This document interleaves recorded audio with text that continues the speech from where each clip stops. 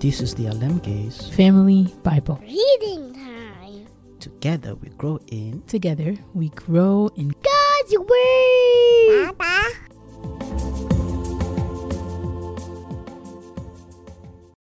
Psalm 24.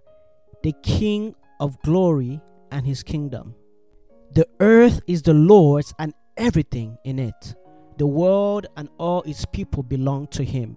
For He laid the earth's foundation on the seas and built it on the ocean depths. Who may climb the mountain of the Lord? Who may stand in His holy place? Only those whose hands and hearts are pure, who do not worship idols and never tell lies. They will receive the Lord's blessing and have a right relationship with God their Savior.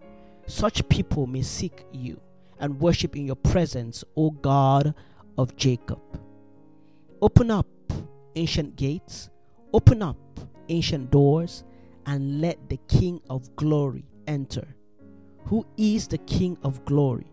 The Lord strong and mighty, the Lord invincible in battle. Open up, ancient gates, open up, ancient doors, and let the King of Glory enter. Who is the King of Glory? The Lord of heaven's armies. He is the King of Glory.